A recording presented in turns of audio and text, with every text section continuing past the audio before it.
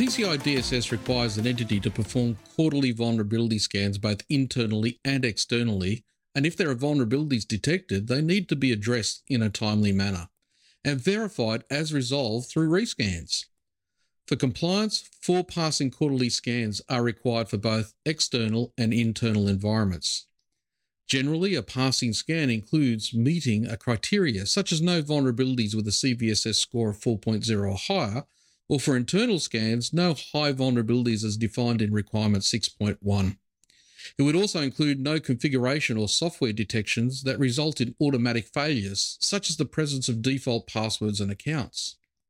But new vulnerabilities are continually being identified, which may make it difficult to produce a single passing scan for each quarter, despite an entity having a cycle of scanning, patching, and rescanning. So can an entity be PCI DSS compliant if they've performed quarterly scans but do not have 4 passing scans? Well, let's say an entity performs a quarterly scan which identifies some vulnerabilities. They are fixed, and then the entity performs a rescan to verify. The rescans show that the vulnerabilities found in the first scan have been addressed, but new vulnerabilities that weren't in the original scan have now appeared. Now, instead of having a single passing scan report, an entity may verify that they have met the scanning requirements through a combination of scan results, which together show that all required scans are being performed, and that all applicable vulnerabilities are being identified, addressed on a quarterly basis.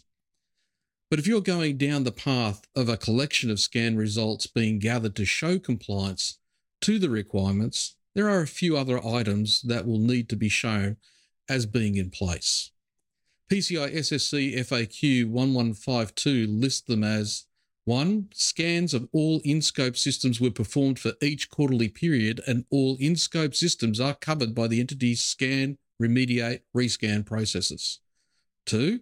Rescans were performed as necessary and show that the vulnerability identified in the initial quarterly scans have been remediated for all affected systems as part of the quarterly process. 3. The entity has a process in place to remediate currently identified vulnerabilities. And 4. Repeated failing scans are not the result of poor remediation practices resulting in previously identified vulnerabilities not being properly addressed. As always though, if the reason for you not having 4 passing scans was a case of poor scheduling, the scans being incomplete, or you have the same vulnerabilities appearing from report to report, then you simply just haven't met the requirement and the clock will restart from your last passing scan. Once again, if you have any questions you want answered, please feel free to post a comment or get in touch with us, and we'll try and make it a subject of a later episode. Thanks for watching.